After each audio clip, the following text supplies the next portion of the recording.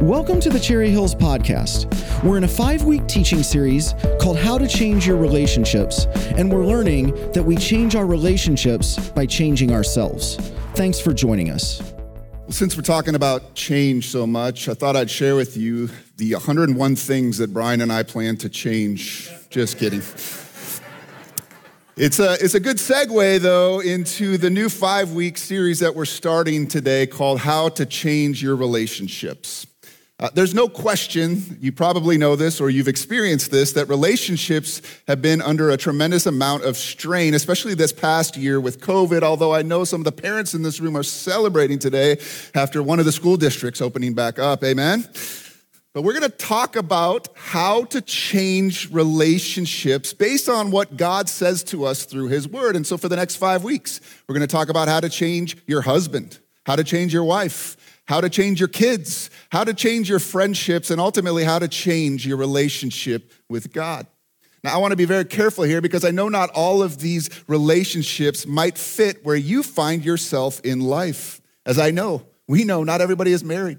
Not everybody is able to have children. Not everybody has the deep friendships that they dream for and long for.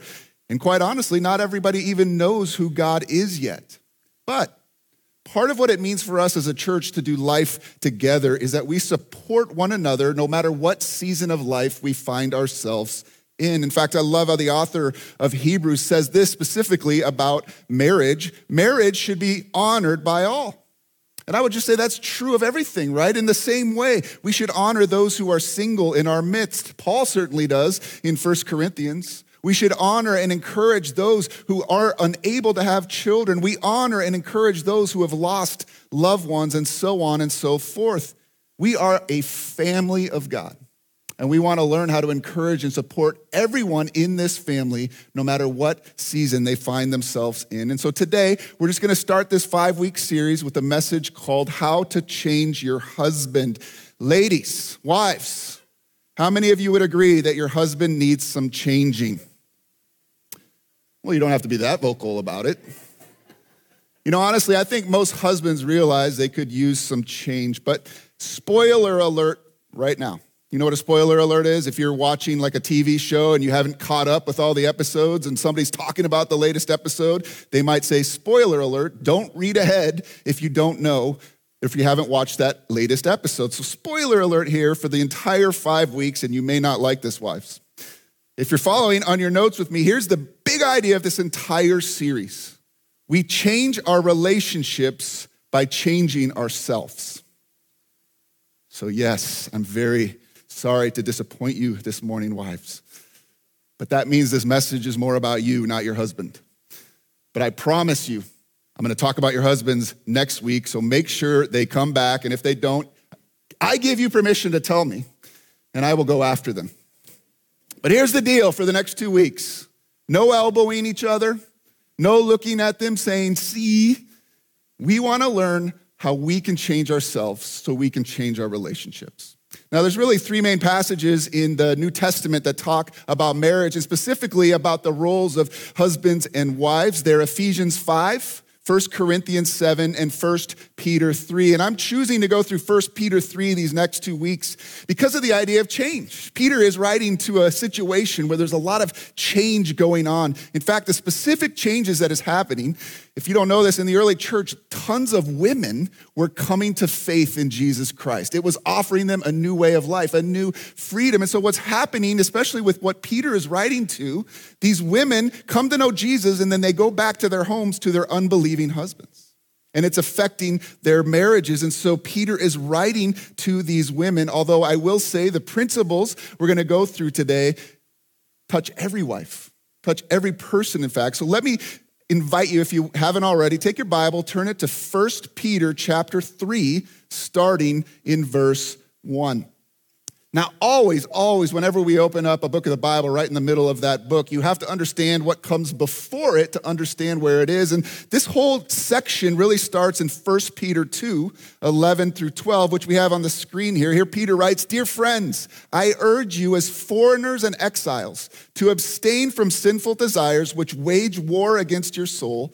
And here it is, live such good lives that among the pagans, that though they accuse you of doing wrong, they may see your good deeds and glorify God on the day he visits us. And then Peter really goes into this whole idea of what it would mean to live these kind of good lives.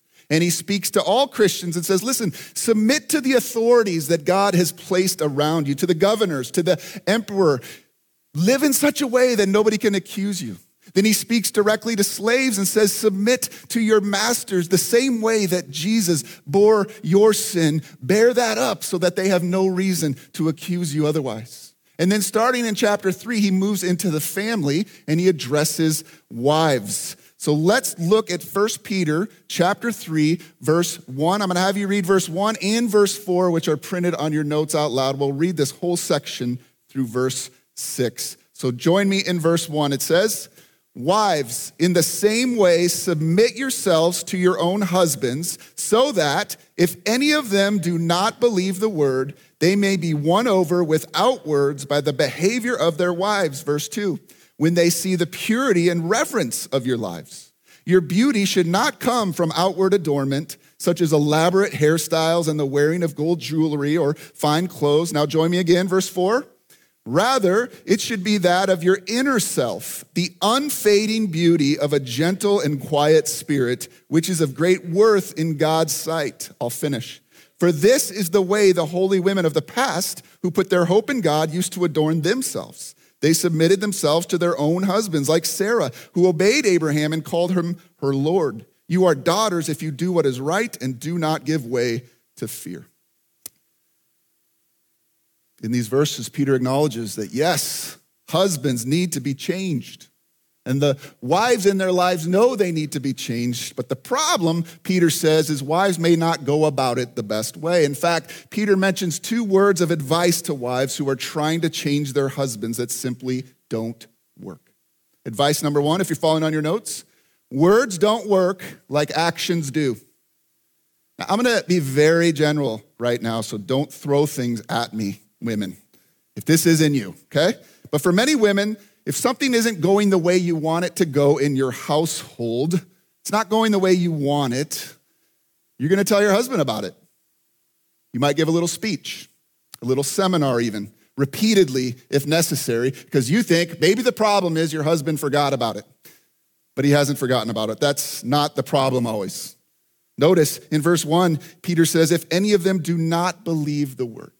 Of course, literally that means they're not Christians, men who are unsaved. He is describing the worst possible case scenario in a marriage. And he says, ladies, even if that's what's happening in your home, even if it's so significant, the change you need to see in your husband is that he comes to know Jesus. If he's not committed to the most important thing in your life, if he's going a different direction than you are in your life, that's the biggest thing you need to see changed in him, and isn't it? How do you go about that? Peter says, without a word. Now, of course, Peter isn't suggesting there's not communication in marriage. He's not saying don't talk to your husband, don't relate to your husband. He's talking about the Post-it notes in your mind of all the things that your husband needs to change in his life that you want to tell him about. And he says, if you're on your notes again, he suggests what is meant to help may be doing more damage than good. Now, the word really we're talking about here is nagging. And the Bible speaks very strongly against nagging, especially in the book of Proverbs. Here are some examples in Proverbs. Proverbs 9:13 says, the woman named Folly is brash. She is ignorant and doesn't know it. The idea of brash means lots of noise, lots of criticism. And God's word says that's a picture of a foolish woman. Proverbs 21:9 says, better to live on a corner of the roof than share a house with a quarrelsome wife. Gets even worse 10 verses later, Proverbs 21:19, better to live in a desert than with a quarrelsome and nagging wife. Listen, if the roof isn't far enough away, you might want to consider the desert here. Peter says, wives, do whatever you can do to get away from those words that are tearing down your marriage and tearing down your husband. In other words, you're just not going to see him changed that way with critical words. Now, why is this so important? What's the big deal? It's just a few words I'm saying to him. I'll tell you the big deal. One more Proverbs 12:4. An excellent wife is the crown of her husband, but she who brings shame is like the rottenness in his bones. I know this is hard to talk about, but listen, here's what's happening when you come back and back about here's what you need to change. Here's what's wrong in your life. Here's what you're not doing right. If you're on that program, we're told here you're shaming your husband.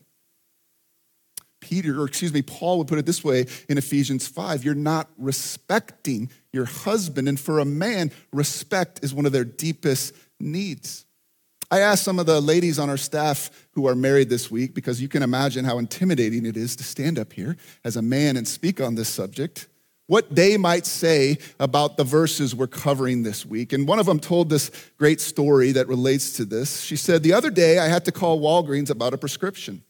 My husband was sitting there with me in the same room. Apparently, I was talking very kind and graciously with this person.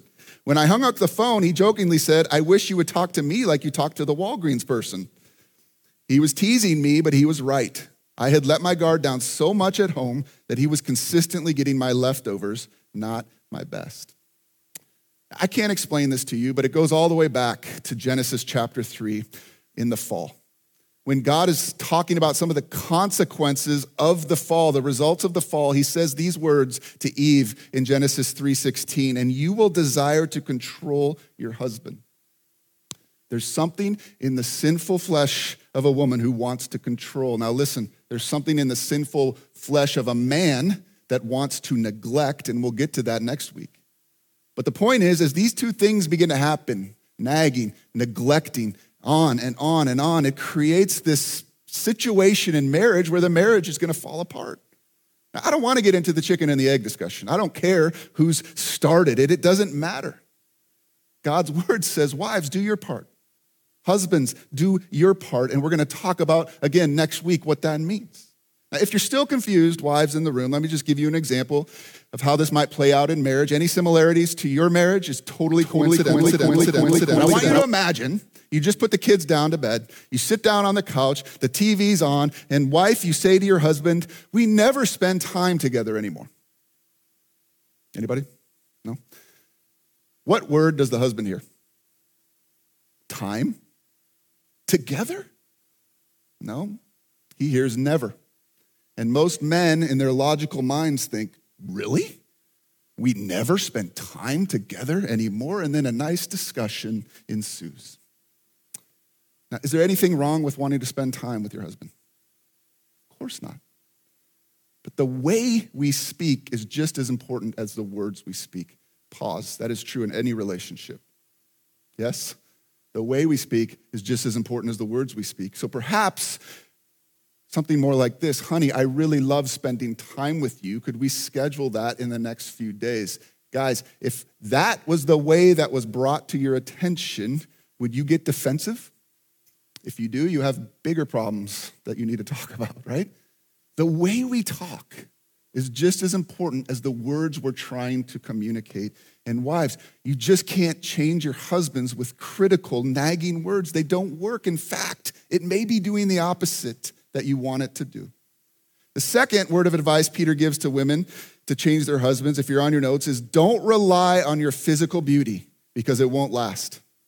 If you need any proof of this, here is a picture of me on our wedding day.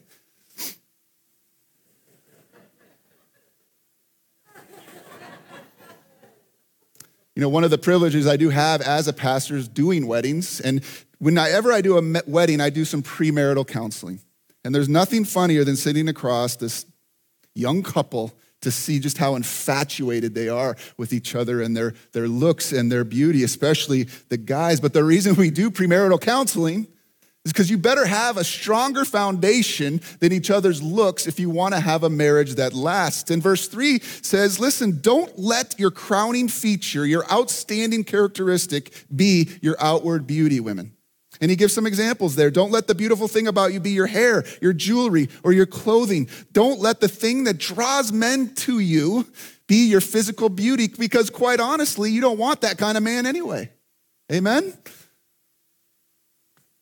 My daughter, when she was really young, used to love these books called Amelia Bedelia. Anybody know the Amelia Bedelia books? Amelia Bedelia is the most literal person ever in this world. So if you say something to her, she's going to take it exactly what it means. And of course, that leads to all kinds of trouble. And I know some women who have taken this to mean, okay, I just won't care about my physical beauty at all. That is not what Peter is suggesting here. He says, if you're on your notes, it is not wrong to take care of yourself, to look beautiful. In fact, I think your husbands probably would appreciate that.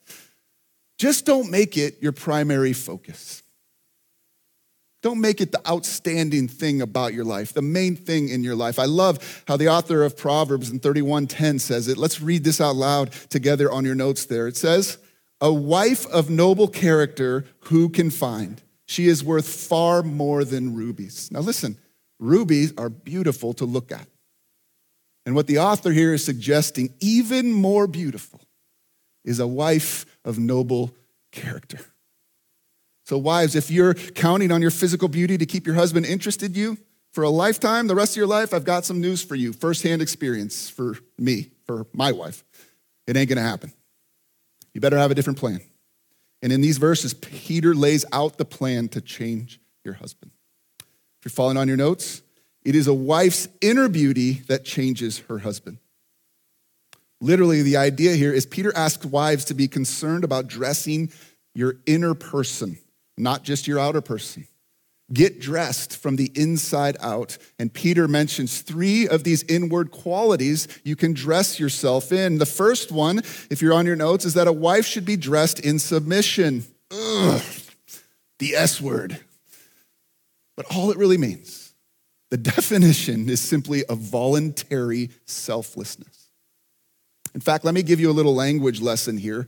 In the Greek language in which the New Testament is written, this word right here is in the middle voice. And I know that probably doesn't mean anything to you, but what we're actually being told here, what Peter is saying is that women, wives, you make the choice to place yourself under your husband.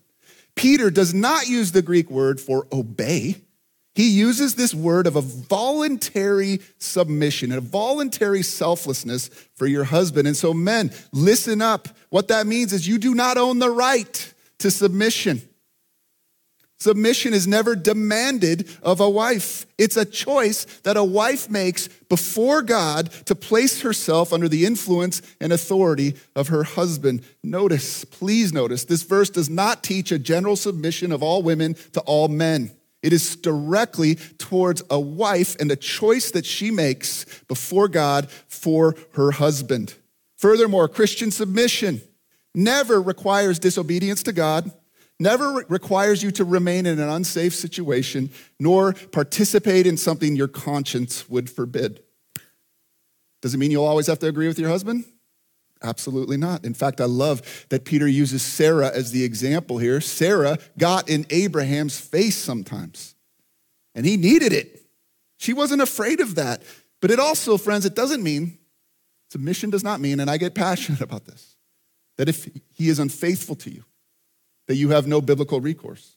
It doesn't mean that if he abuses you physically or through verbal humiliation, that you must remain quietly in the home. If that is your situation, don't let your husband hide behind some sick understanding of this verse. You call the police. You reach out to the elders in this church. And you do that with the full authority and backing of the Bible. There are very few things in life that sicken me more than men who have abused this verse with some sick misunderstanding of it to demean and humiliate their wives. Amen? I want to tell those guys, listen, Paul says, husbands, love your wives as Christ loved the church. How did Christ love the church? He submitted himself to the Father out of love. Submit yourself to one another. That is how marriages function best. Ideally, in any marriage, submission is mutual. Paul says this in Ephesians 5:21. And if both are Christians in the marriage and both are following Jesus, who is our example to follow? It's Jesus, who being in very nature God, did not consider equality with God something to be grasped, but he made himself nothing, becoming in nature a servant for us. Listen, although the husband doesn't fulfill the same role as a wife in a marriage, there is a fundamental attitude both are to have. We are both servants of God, and therefore we both seek to serve one another the same way God served us. Now, I know that's the ideal, right? Two Christians submitting to one another mutually, but what if it's one-sided? We're getting into some hard ground right now. What if it's one-sided? What if your husband isn't a Christian, as Peter's talking about in this? Well, Peter suggests that expression of submission could potentially even be an effective witness to your husband. Jesus submitted his life so that we could live, and we may sometimes have to submit our lives, even if we don't get what we want. Even in the circumstances we're not called to. Listen, one-sided submission requires tremendous strength. But God has given us his Holy Spirit to help us even through the most difficult of circumstances. I love how Jill Briscoe sums this up. Peter was after a heart attitude here, a spirit of humility by choice, not coercion. Peter is pro-choice where women are concerned, the choice to lay down our lives for our husbands because he has laid it down for us. Problems in marriage come when a wife thinks that because her husband isn't doing the things she wishes he was doing, then she decides that I'm not going to submit. No, no, no, no. Listen, the way to see your husband change is to do the thing God is calling you to do, regardless of how your husband is acting. Husbands, I'm going to say the same thing to you next week. Is this a hard thing to ask, to submit, even if the other person in marriage isn't doing the same for you? It absolutely is. But this is the way to see change and growth and grace begin to shape in our families, doing it irrespective of the choice our spouse makes. Again, to quote one of the ladies from our staff, I cannot be the wife God intended. I can't submit to my husband like the women of old if I'm not first fully submitting myself to God. Submitting myself to my husband becomes a natural overflow of the posture of my heart when I can understand what submission to the Father looks like. My Father loves me unconditionally. He laid his life down for me. How can I not respond in thanks? I'll say it again, last time. Submissiveness does not mean being passive. It means choosing. Choosing to give your best to your husband, just like the one who gave his best for you. Second inner quality a wife should dress herself in is purity.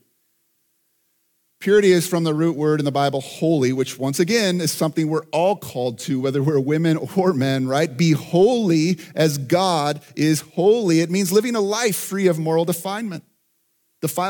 Wives are to be pure in their behavior and actions and attitudes, pure in dress, pure in language, pure in your choices in entertainment, pure in the way you are financially making decisions, not self-righteous, not judgmental. And the reason you pursue this, if you're following there, is because your life is motivated by reverence for God. Do you see a theme here? Who are you doing this for? Your husband because he's perfect? No, we do this for God. Your husband's not perfect. He doesn't have it all together. Does he deserve this? No. But even with his shortcomings, we do this because God is over our home. And I want God's blessing on our home. And this inward attitude of purity is one of the ways to worship God. Last, the third inner quality a wife should dress herself in is with a gentle and quiet spirit. And honestly, all that means is showing humility like Jesus. Being considerate, not insisting on your own rights, not being pushy or overly assertive. It's kind of the opposite of some of the verses we looked at earlier in the book of Proverbs. Now, to have a quiet spirit doesn't mean you don't talk or disagree or even fight at times. Good couples know how to fight. It's how you can grow in your relationship when it's done well. It does mean, though, to seek to see the best in your husband, to serve your husband, to build him up through words of encouragement, through loving actions, through selfless love, putting his needs ahead of yours. Jesus himself described himself as being gentle and lowly in heart. Is that weakness? Absolutely not. It's love. Now, as we close, the last thing I just want to talk to you about is why. Why should I even pursue this life of inner beauty? Why should I change myself? And Peter hints at 3 reasons. Number 1, inner beauty is influential. It can be persuasive. Peter says it, right? Even to an unbelieving husband, this kind of inner beauty can be persuasive to him. It's better than any finger pointing or criticism. Now, here's the thing. It's not a guarantee. I wish it was, don't you? Don't you wish that if you lived this, if you chose this, that your unbelieving husband would come to know Jesus? I have prayed with so many wives in our church, and it breaks my heart, whose husbands don't know Jesus, and they do. It's not a guarantee, but what it is a promise. A promise that you will no longer be a hindrance, but a help to whatever God is doing in his life. If your husband doesn't want what God wants, well, that's between him and God. And the question is not, when will he change because of me? The question is, am I influencing that change positively or negatively, whether it happens or not? Second reason why to pursue inner beauty is that it's lasting. Ladies, whether you're married or not, the amazing thing about the Lord God Almighty is that when he looks down on you, he looks past all of your physical characteristics and looks straight into your heart, your character. That's what he sees. That's what he loves. I hate that the world tells you the opposite. I hate that the world tells you you're supposed to look a certain way in order to be loved. So hear the words of your heavenly Father this morning. I love you for who you are, not for how you look. And what God's word is calling you to do this morning is to grow in that inner beauty.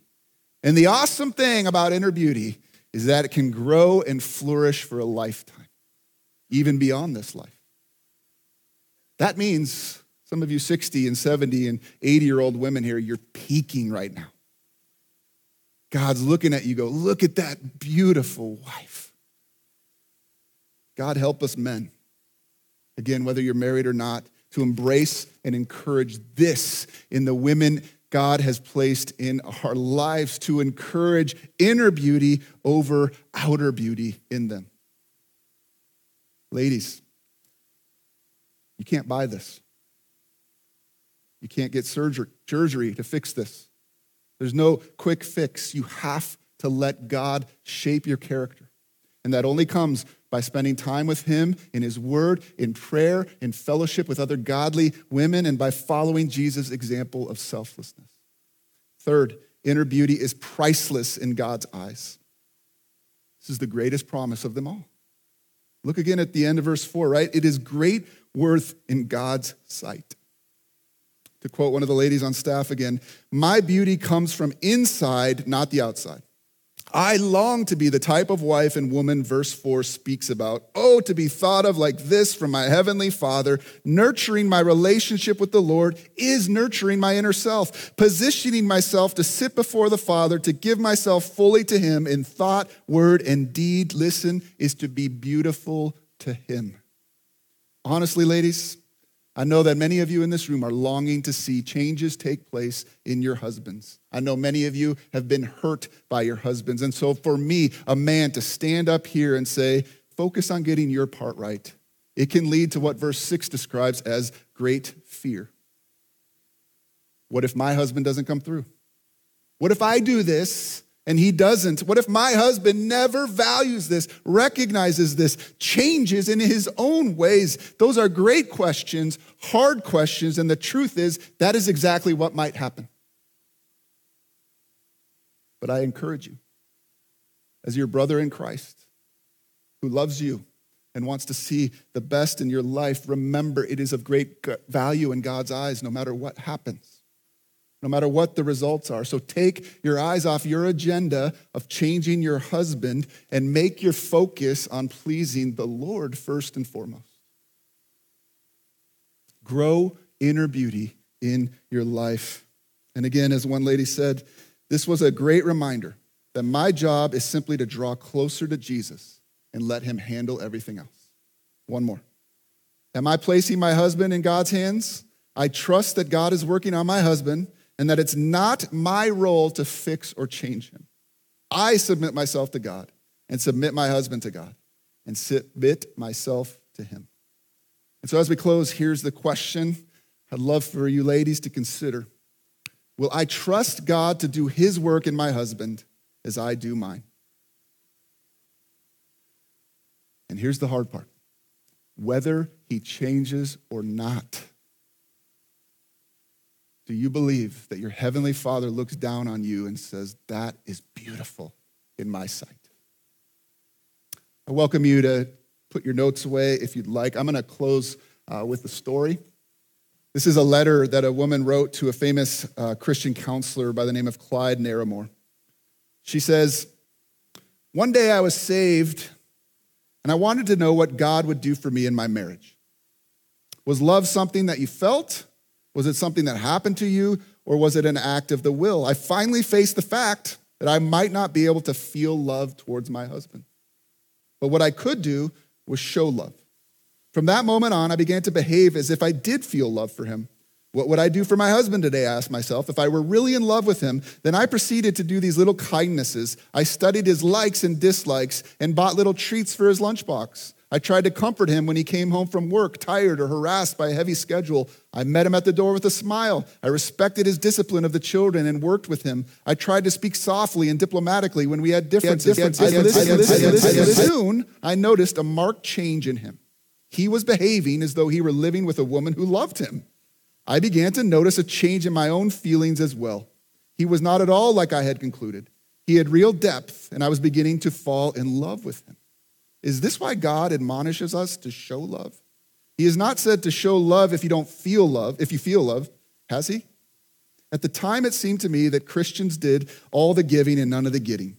But what God has shown me is when I show love towards him, it's really I am who blessed in the end. Throughout this series, we've asked different people to close us in prayer. And this morning, we asked Laura Alexander, wife to Kelly, mom to 3 incredible daughters. She's going to pray a prayer over the wives this morning. So let's bow our heads. And if you're not a wife, pray these words along with her for the wives you do know.